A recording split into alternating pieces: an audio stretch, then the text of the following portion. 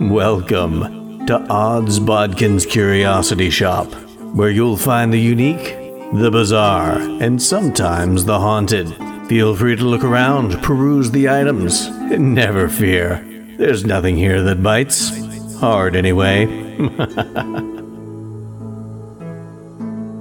Well, hello there. Thank you for stopping back into Odds Bodkin's Curiosity Shop. I'm your shopkeeper, Chris Baker, and I have got something special for you today.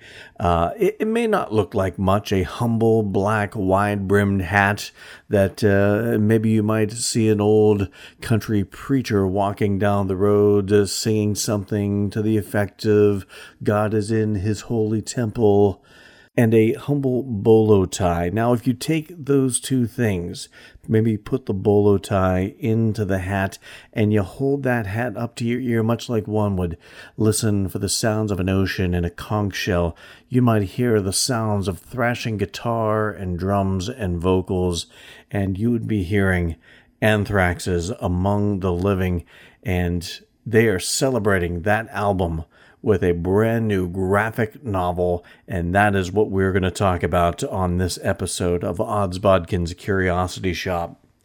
Of course, Anthrax came out with the album Among the Living in 1987. It was their second full album with singer Joey Belladonna, and really, this is the album I think that really put Anthrax's stamp on the world of thrash and the world of metal in general. Just from top to bottom, such a spectacular album. One of my favorite albums of theirs because you have so many great songs, and it really kind of spoke a lot with Scott Ian's lyric writing to what the band liked, what Scott Ian was kind of into. And for a fan of horror, for a fan of metal, for a fan of comic books, this was kind of like the perfect storm of all of that. And of course, you had some social issues thrown in there as well. They had songs, based on Stephen King novels. You had a song based on a comic book. You had songs about, the world at large, all in this great thrash metal sound, the guitars, the soaring leads, the great rhythm section with Charlie Benante and Frank Bello, and Joey Belladonna's soaring vocals. It was just probably, I don't want to say the perfect album. I don't know if there is such a thing, but if there is a perfect album out there, this is probably pretty close to it. Like I said, just top to bottom, a spectacular album. And of course, Anthrax is celebrating that album with a graphic novel that I ordered. I couldn't wait to order it. I did wait to order it, but I didn't want to wait to order it. But anyway, I picked it up and was really I couldn't put it down, for lack of a better term. It's such a fun graphic novel. Now, the whole idea behind this graphic novel is almost like a book of short stories. Each song is represented as a different story, and they have different authors, writers writing stories, tons of different, artists, colors, inkers, just some of the best names in the world of comics. And every story is fascinating. Some of them are bizarre. Some of them are head scratchers, but all of them entertaining. And everyone did such a great job on this. And we're going to go through and kind of talk about each one of these stories. And I got to say, right off the bat, Greg Nicotero, who we talked about in one of our last podcasts. Of course, he's instrumental in The Walking Dead and, of course, the Creepshow series. He redesigned the Not Man. Of course, Not Man is kind of like the Anthrax mascot, if you will, and he redesigned him as a zombie. And some of his art is featured in this, and just a fantastic, reimagining of the Not Man character. Of course, it all kicks off. Joey Belladonna does an excellent forward. You want to find out about, with this album and to the band. A shout out to all the great artists and writers that have worked on this. He does a fantastic job kind of setting the table for what turns out to be, just like I said, a fantastic group of stories. Now, it all kicks off. You get a little something extra. You get a representation of all the songs on the Among the Living album in comic book story form, but you also get an intro called "The Not Man Cometh," and it is kind of an origin story for how the Not Man got the zombie look that Greg Nicotero gave it, and it's such an interesting little story. Of course, the writer Jimmy Palmiotti, a veteran comic book writer and anchor, came up with the story. The illustrations are by an artist named Nelson. And it's a fun story about Not Man. Kind of just he lives in this almost dungeony basement area. Looks like he's into all sorts of conspiracies, and you got the TV playing in the background, and like every catastrophe known to man seems to be happening outside his door. And he walks out, and there's a nuclear explosion. He gets his face melted, and boom, you have the zombified version of Not Man, and it's a fun little, I guess, like most of my podcast episodes, this is going to be a bit spoiler. I'm going to try not to ruin every story for you, but I can't talk about them without getting into some of the detail. Like I said, I'm going to try not to be too spoilery, but be forewarned, there are probably going to be some spoilers. But the first actual story in this graphic novel is the first track on the album, Among the Living. The story is written by Brian Posehn, who fantastic comedian, actor. I believe he's even, he does some music as well, if I'm not mistaken, but really into horror. He's been showing up in a lot of horror movies and whatnot, and perfect. And he's a big Anthrax fan as well.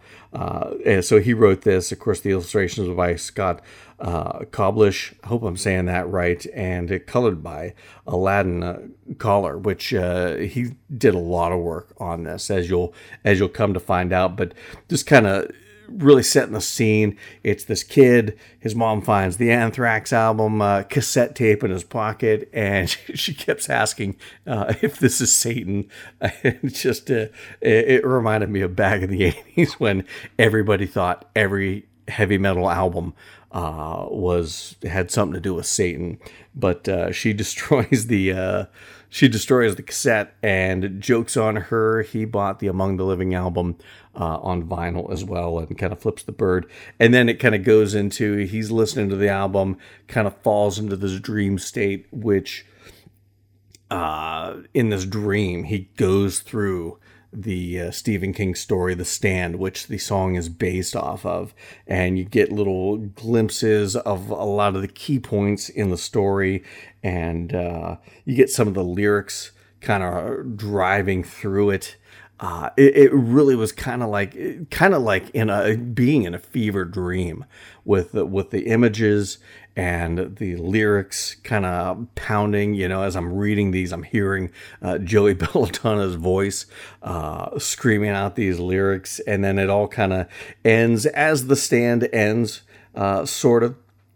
You get Fran and Stu with their baby, and then you see a close-up of the baby's face as the kid's falling out of the dream, and then he's there giving the horns up.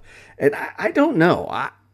I'm not sure if I am to take that the kid in this that's having the dream, if to me it feels like it's implied that he is Fran and Stu's baby from The Stand.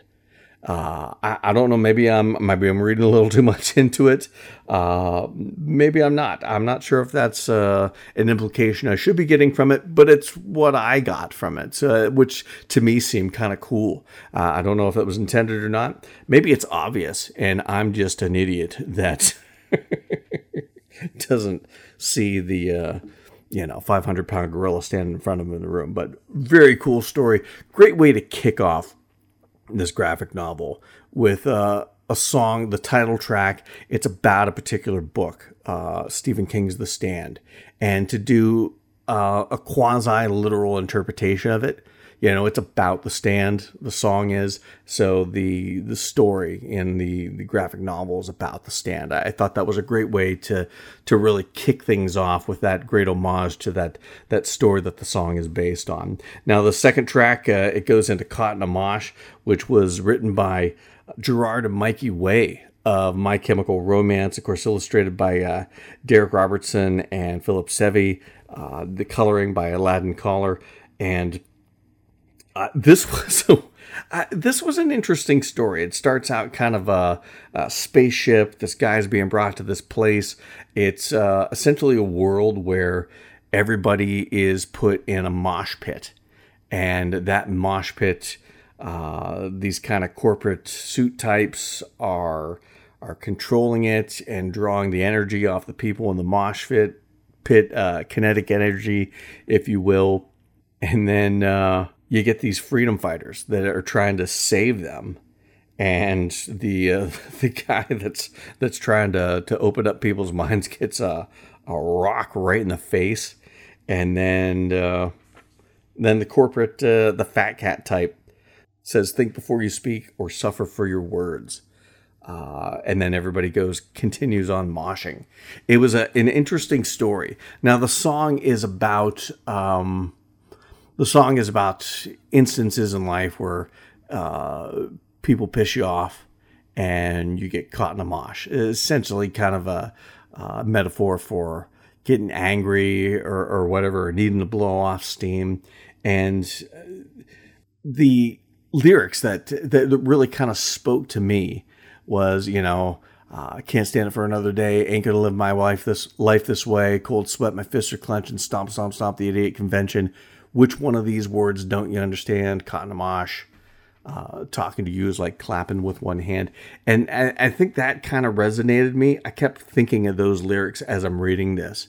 Because, you get these people living this life where all they're doing is moshing for the man sort of thing. And then you get somebody trying to free their mind, to get them to realize what's going on. And kind of which one of these words don't you understand? Talking to you is like clapping with one hand. They're not getting through. The guy gets a rock in the face for his troubles. That kind of rang true to me in what this story was about.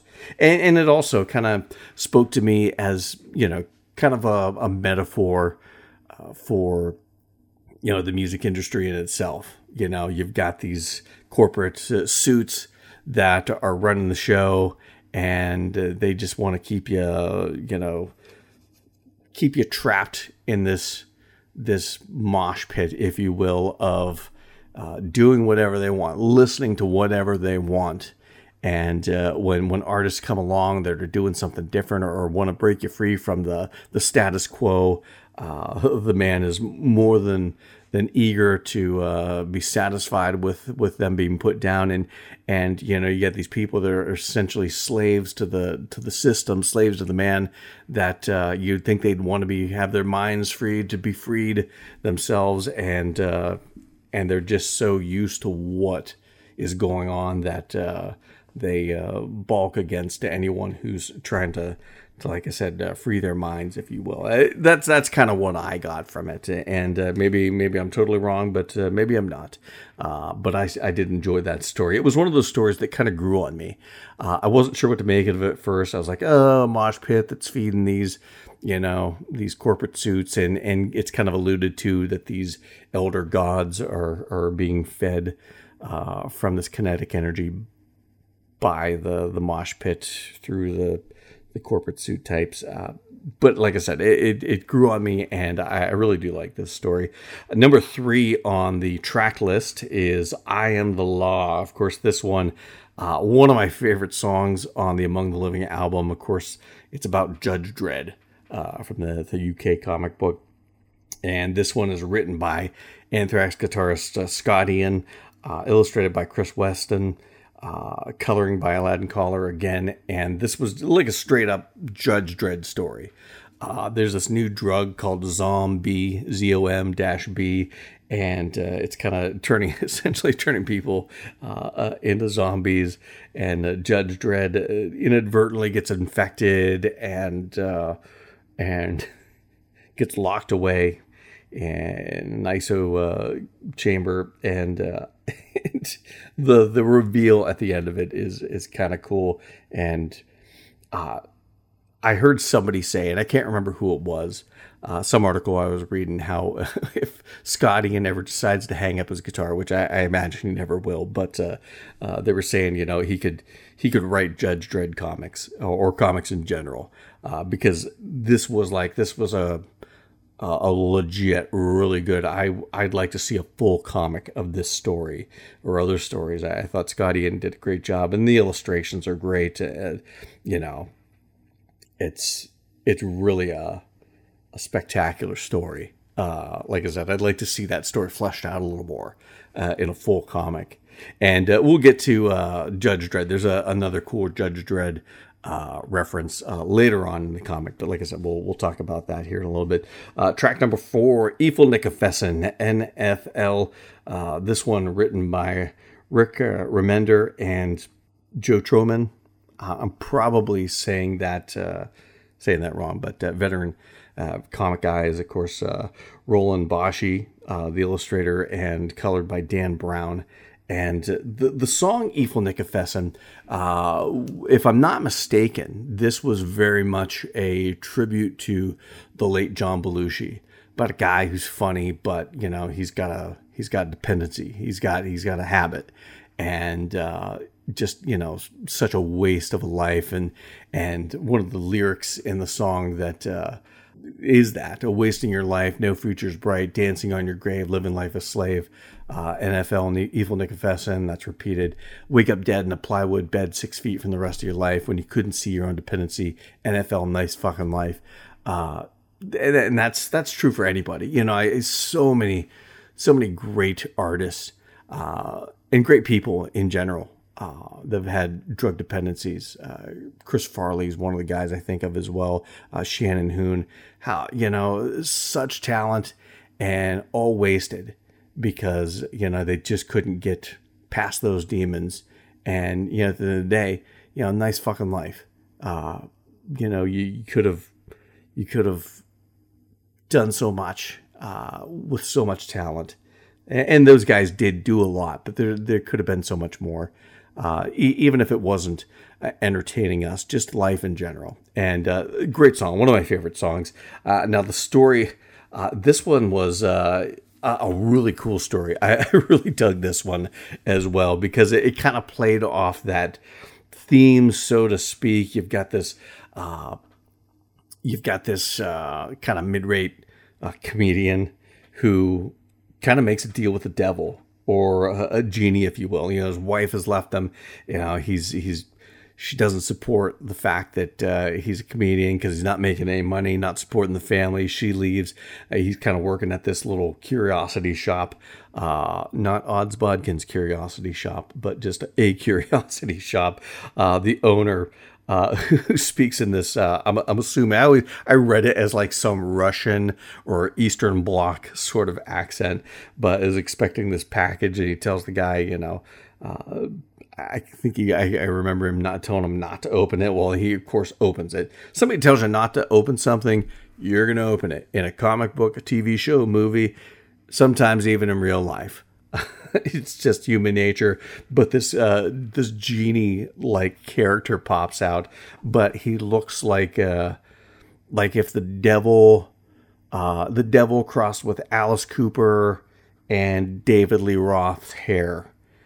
And he kind of talks like David Lee Roth as well, just in the flamboyance. And I expected him to say "boozy boozy bop zitty bop" or something like that, but he gives this guy these tasks to do, and if he does these tasks, then he's going to be famous and play in front of all these big stars. And he does these tasks, and they're horrible. He's asked to steal something. He's asked to, Tanya Harding, some old lady, He's asked to burn down somebody's house. And then there's a twist with the house that he burns down. And he finds out that it's kind of a very Twilight Zone meets Tales from the Crypt sort of an ending where, be careful what you wish for because you just might get it. And he does end up playing for some very big names and people of much renown, but it's not exactly who he was expecting. And fantastic story. I really dug that one.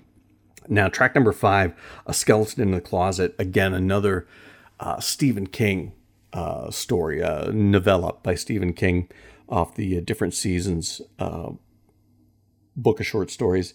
And this one, written by Slipknot, Corey Taylor, their frontman, wrote this, illustrated by Man House.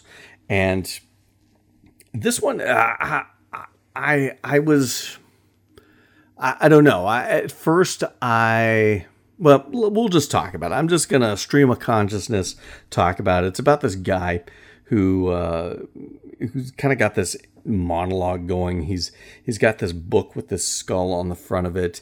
He invites a lady over, slips her a Mickey, and then ends up she's a sacrifice to this monster in the closet, this demon or whatever that's apparently been summoned by this book.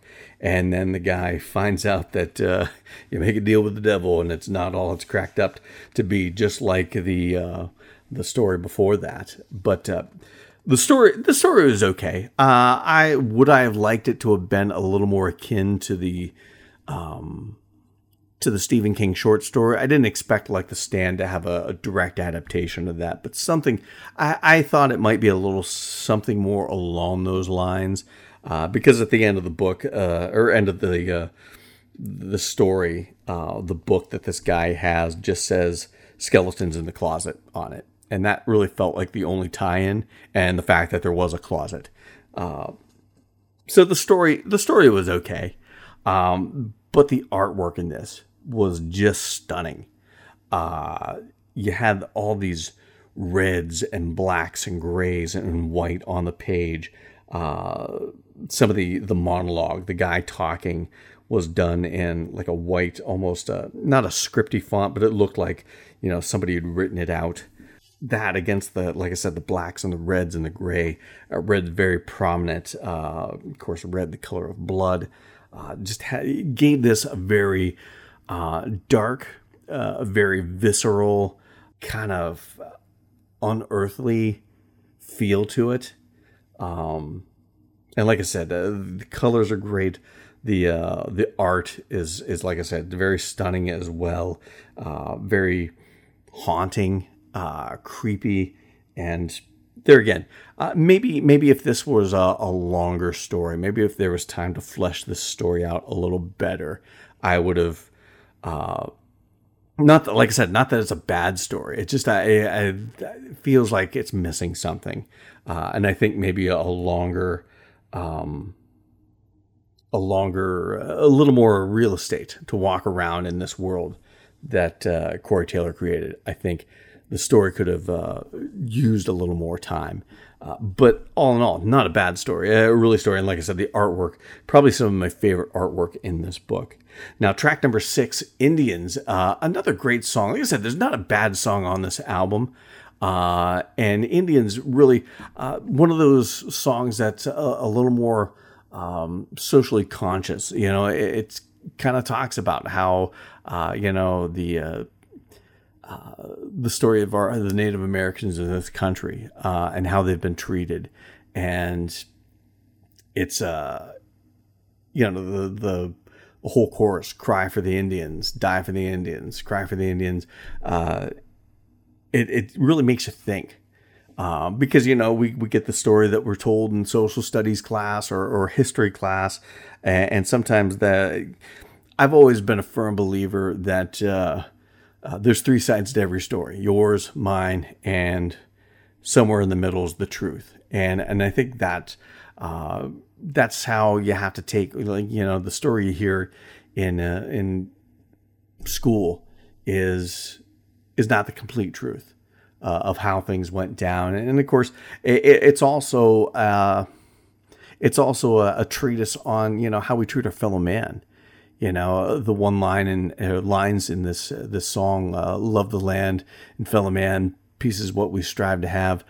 Some folks have none of this hatred and prejudice. And then it kind of goes on into the territory. It's just the body of a nation.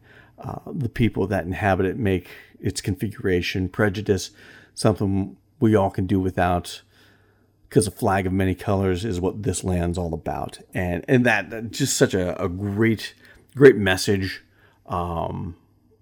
It makes you think about, how we've treated our fellow man, not just, Native Americans, Black Americans, Asian Americans. As a white man, I look at it from that, but white people treat each other like shit as well.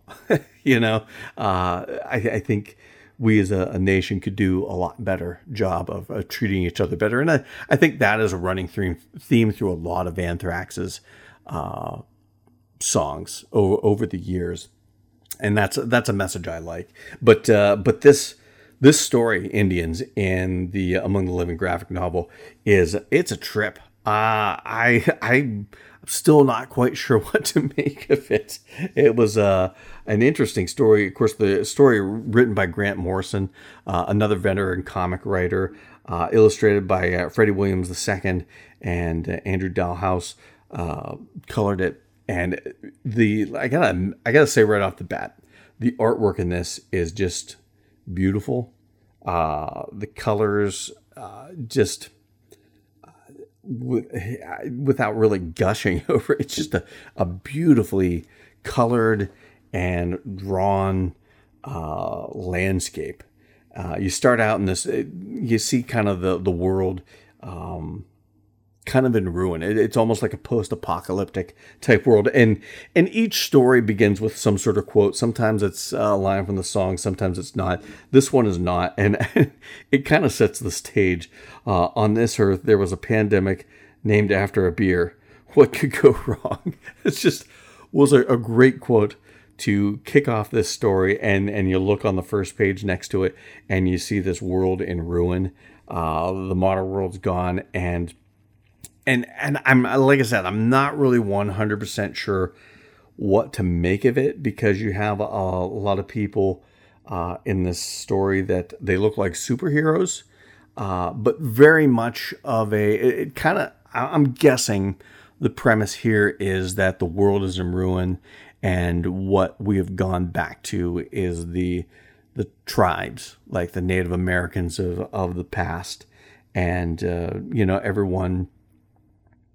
Everyone in this, it's kind of done in a first person from this main character, and everyone has, kicking deer is one character's name, and lots of very Native American sounding names like that. And so that's kind of what I'm taking it as, is the world is in ruins, and we've gone back to that tribe sense of being at one with the land, but they're still like superheroes. They're flying around, looking for their kids who have been kidnapped by these creatures. Look like a bunch of zombie gremlin looking things. It's a wild ride. Beautifully illustrated. The stories out there.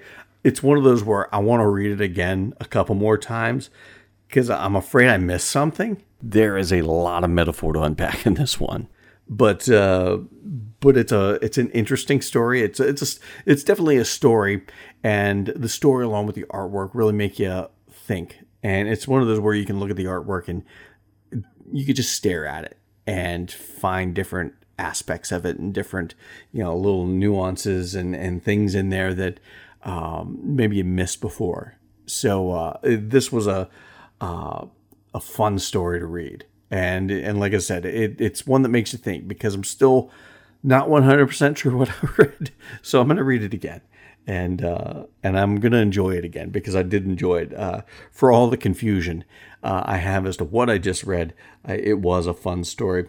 Now, coming up on track number 7 is from the song "One World," which again, another one of those songs kind of talks about a lot of things. The lines of it: one world, welcome to it. One world, don't abuse it.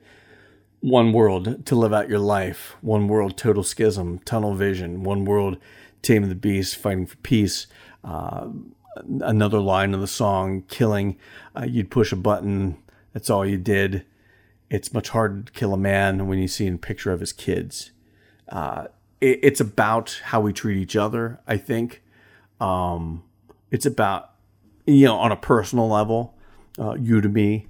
I think it's about how we treat each other as nations. It kind of talks a lot about Russia and America. Of course, 1987, when this album came out, it was in the height of the Cold War, and Russia and America seemed like we always had our hands on the button to launch nukes, whether that's how it really was or not. That's how it was perceived.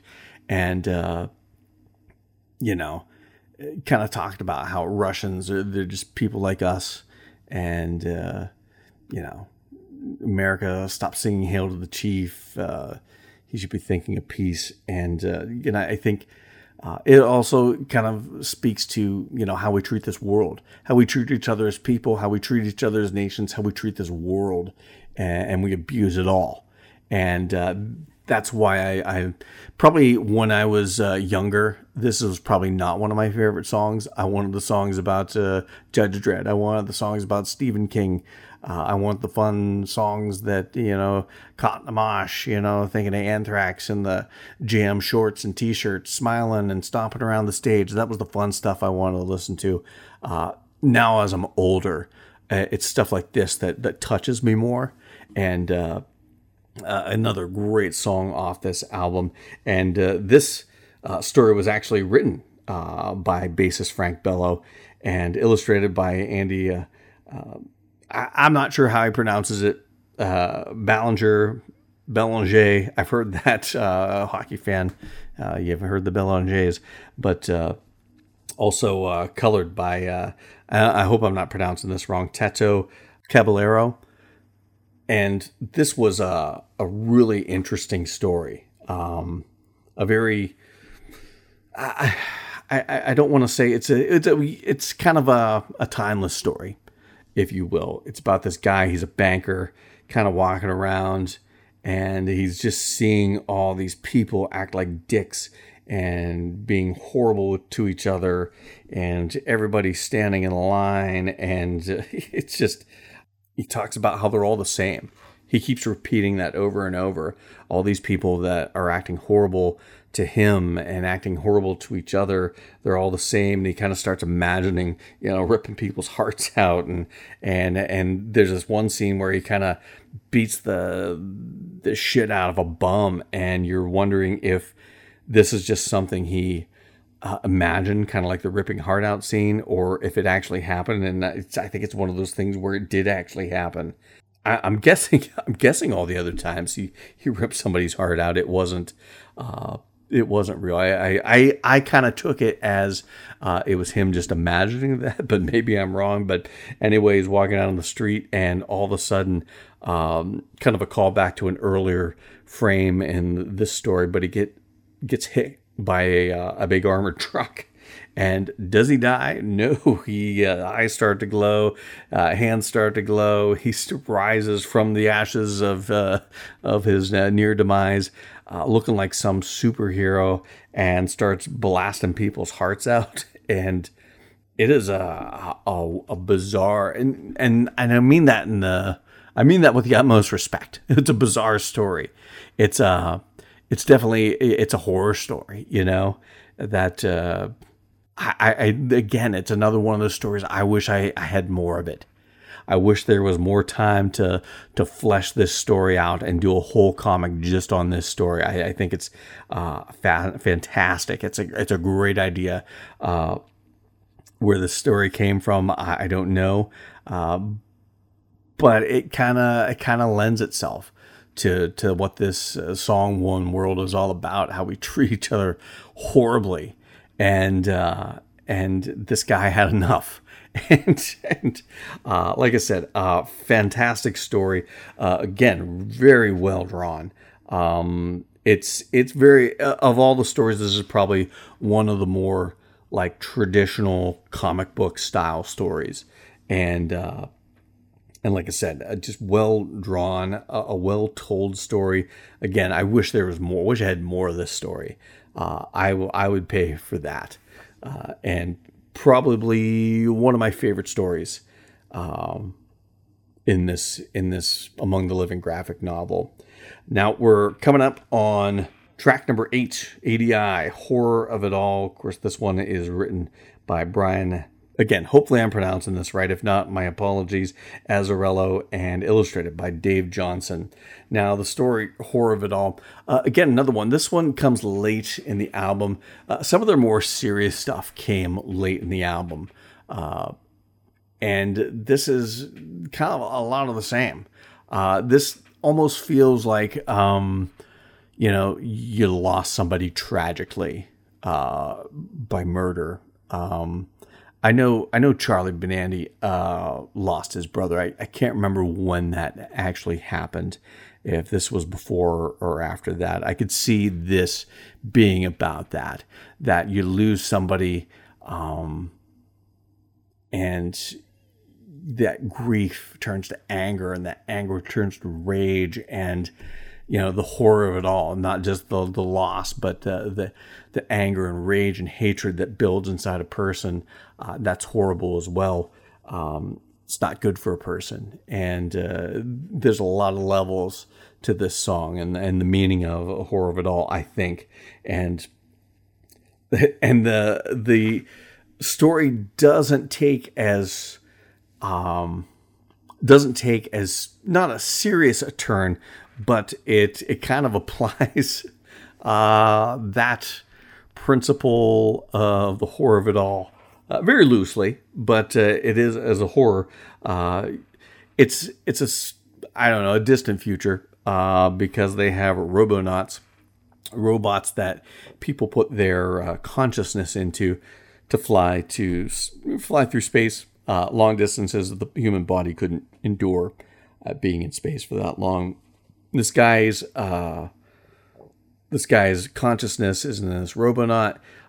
He kind of crash lands on this space station looking place, and he's trapped there now. His spaceship is destroyed, and he's talking with somebody back at mission control, and he finds out that this guy kind of orchestrated him crashing here.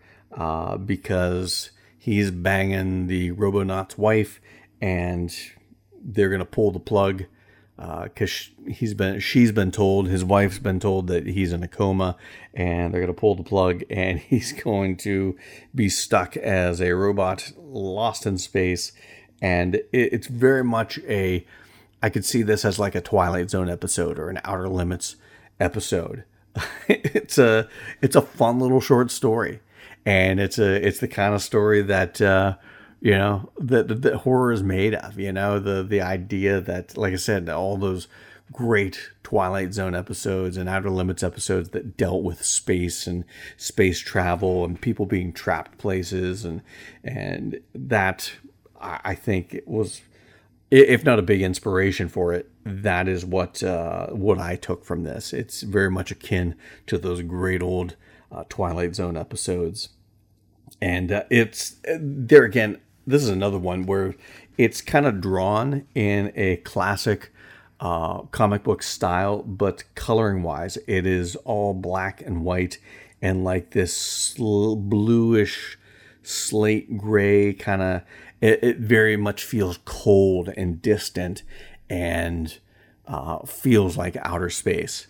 And that was a great touch by the artists involved in this, because it really lent itself to this story about space and the loneliness of being trapped.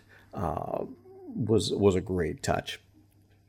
Now, the final track on the album and this book of short stories is track number 9, Imitation of Life. Now, the song is very much about, Hollywood and Los Angeles and the music scene and kind of the sleazy deals and media creations and monster creations made by media and record reps and agents and that sort of thing. There's constantly references to take my advice, listen to me, great opportunity. Can't you see? Only want what's best for you. There's a line that shows up. It's great. We love you, babe. Let's do lunch. That sort of thing. One of my favorite lines in this song is about bands dressed like women with hairspray and lace. I'd pass an image law, stick it in their face. Let's see how long they keep dressing like this way, wearing this image 24 hours a day. And it's very much a slam against the 80s glam metal. And at the time, I still love the 80s glam metal, but I will be the first to admit the poofy hair and the women's makeup and the looking like ladies. I think of Poison's Look What the Cat Dragged In, one of my favorite albums. But the way they looked on that album was, in hindsight, at the time, I thought that seemed pretty different and cool and out there and rebellious. And now I think it looks a little ridiculous. And I'm glad a lot of those bands ditched that look very quick. Bands like Poison and Cinderella ditched that whole look essentially by their second albums. There's some other bands that kind of held on, but they were some of the posery bands. But I always laugh at that line because, I love that. I love that era of music. I love it still today, but they made a good point. But Imitation of Life, about the fakeness of Hollywood and LA. And that is kind of at the heart of this. You want to talk about wild rides. You want to talk about what the F did I just watch or read at the end of it. That's this story, Imitation of Life, in this Among the Living graphic novel. The story is written by Rob Zombie. And think of every bizarre thing Rob Zombie's ever said or done or sung. This tops it all. The illustrations are by Eric Rodriguez and the coloring by Stephen Chanks. And this is a wild, bizarre ride. And it was one of those at the end of it. It looked so different. It felt so different from where it started.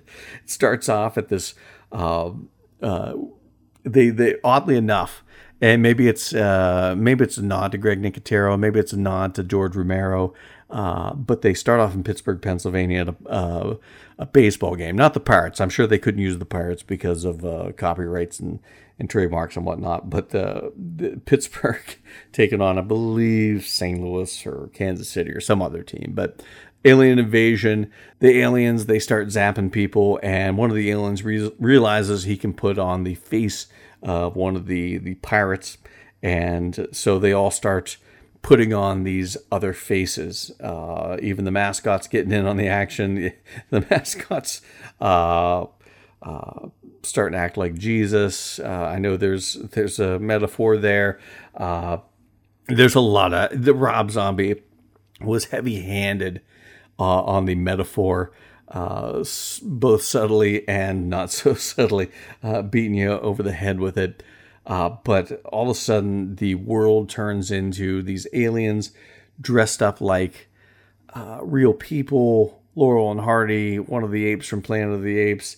You got Ronald Reagan's head on a swimsuit model. Groucho Marx is selling steak.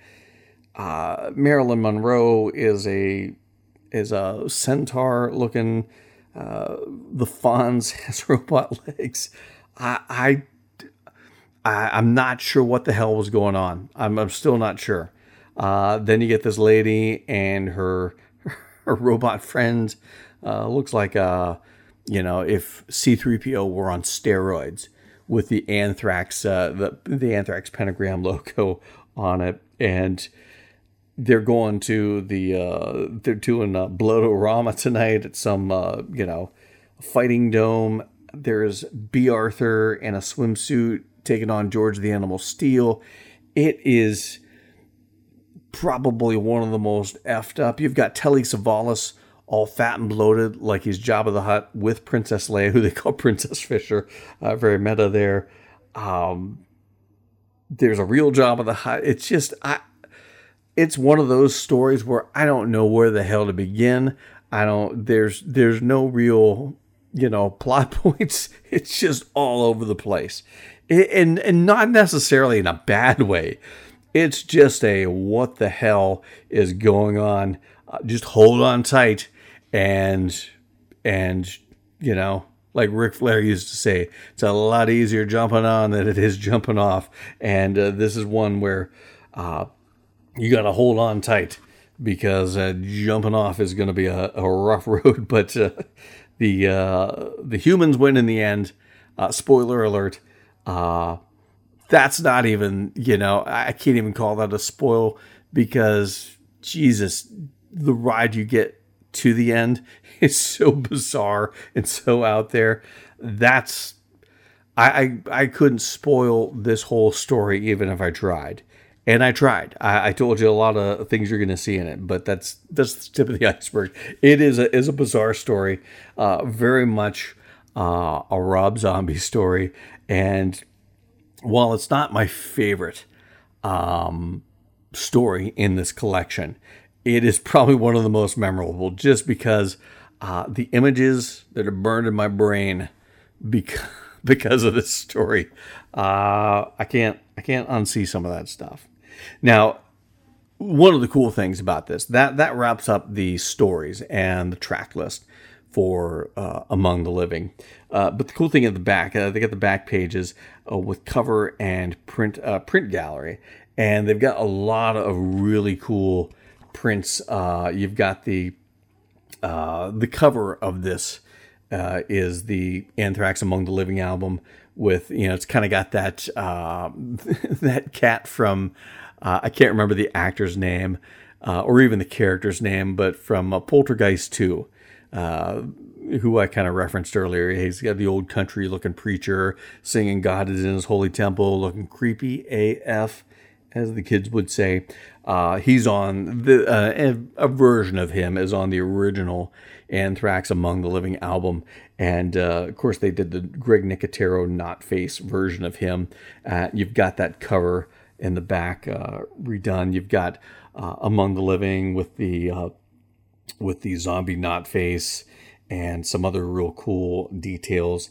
It kind of looks like the cover of an old EC comic. Very cool. I would love to, I don't want to cut that out of here, but I'd love to have a framed copy of that. That's pretty badass. Charlie Benani did a painting, because he's a fantastic illustrator in his own right. And he did a cover of the Judge Dredd, kind of Judge Dredd looking in shattered glass at like a zombified Judge Dredd. Very cool. Then they've got some other artwork. I'm guessing this is the band, all skeletons, pretty badass. They've got at the very end,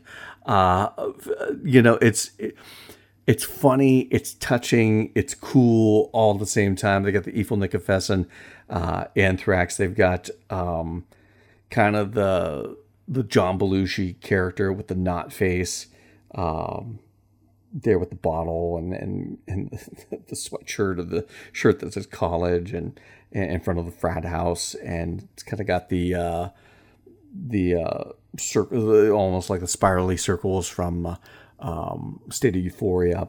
It's just a very good. There again, it looks like the cover of a comic book, and kind of a nod, I'm sure, to National Lampoon. But that's another one. I'd love to have that like framed, hanging on my wall in my rumpus room. But then there's some other cool stuff. There's a drawing in Greg Nicotero on the back, zombie knot face, and that kind of wraps up this this collection, the graphic novel that is Anthrax Among the Living. well worth the money I spent on it. I'd do that all over again. They could do one of these for every album, and I'd be like, just take my money.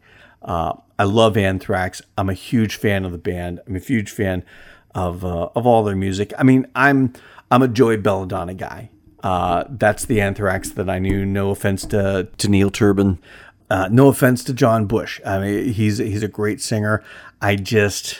And I know there's a lot of John Bush fans out there, Anthrax era John Bush fans, but I think a lot of those fans became fans of Anthrax when he was the lead singer. A lot of kids that grew up in the 90s, millennials and stuff like that. No knock against that, but I'm a Joey Belladonna guy. That to me is the voice of Anthrax. When John Bush was in Anthrax, they put out a lot of great stuff. It just didn't feel like Anthrax to me. The Joey Belladonna stuff, that to me is Anthrax. And but I am a huge fan of all their work, their entire library, and this probably one of their greatest albums. But they're also one of those bands that just got better with every album, and they evolved with every album. So to say this is their greatest album, I can't even say that, because then that kind of, where they grew and they ended up and are at now, that kind of is disparaging against that. And I don't want to be, because the stuff they're putting out, For All Kings, worship music, two just amazing albums. But Among the Living has to be one of my personal favorites. We'll put it that way. Because like I said, there's just so many songs, as a kid growing up in the 80s, born in the 70s, grew up in the 80s, who was into horror movies, who was into comics, who was into Stephen King, who was into metal. This was just like the perfect marriage of all those things. And for them to memorialize that, if you will, in this graphic novel through comics, that to me was pretty special. When I saw that they were doing this, I'm like, I may not get it right away, but I gotta have this. And I encourage everyone, if you love cool graphic novels, if you love cool stories, if you like if you like a nice collection of various artists' artwork, this is like the perfect thing, because you've got so many different talented artists showing off their craft, and there's a lot of great artwork in this. Not to mention, like I said, great stories representing great songs from a great band, and I enjoyed every second of it. So thank you, Anthrax. I didn't know you didn't do it just for me, but it felt like a love letter to the fans, and a love letter to a guy like me who has loved your music for so long. And thank you for putting this out there. And like I said, again, if you want to do this for any of the other albums, you've got my handful of shekels at the ready, because I'll plunk it down every time. So I want to thank everyone for listening. Check out our Facebook page, Odds Bodkins Curiosity Shop. Like the page. You're going to find, we're always posting the podcast on there, but we'll also, I'm scouring the interwebs every day, looking for cool stories to share with you. I'll give you some of my thoughts and opinions. We'll talk about the things we're doing coming up. If it's horror, if it's fantasy, if it's sci-fi, TV, film, music, books. I'm trying to talk about it all, because those are the things I love, and I want to share that with you. My thoughts and opinions may not matter, but I'm going to share them with you, and hopefully you agree, or if you don't disagree, at least respect my opinion. And I'm sure if we ever get the chance to converse, I will try to do the same in kind. But again, thanks everyone for listening. Like the fan page on Facebook. Give us a review. 5 stars would be great. I'd love it, but any review is much appreciated. And thanks for listening. So until next time. Thank you for visiting Odds Bodkins Curiosity Shop. We hope that you found something to your liking and visit the shop again soon. But even though you may come back, you never really get to leave Odds Bodkin's Curiosity Shop.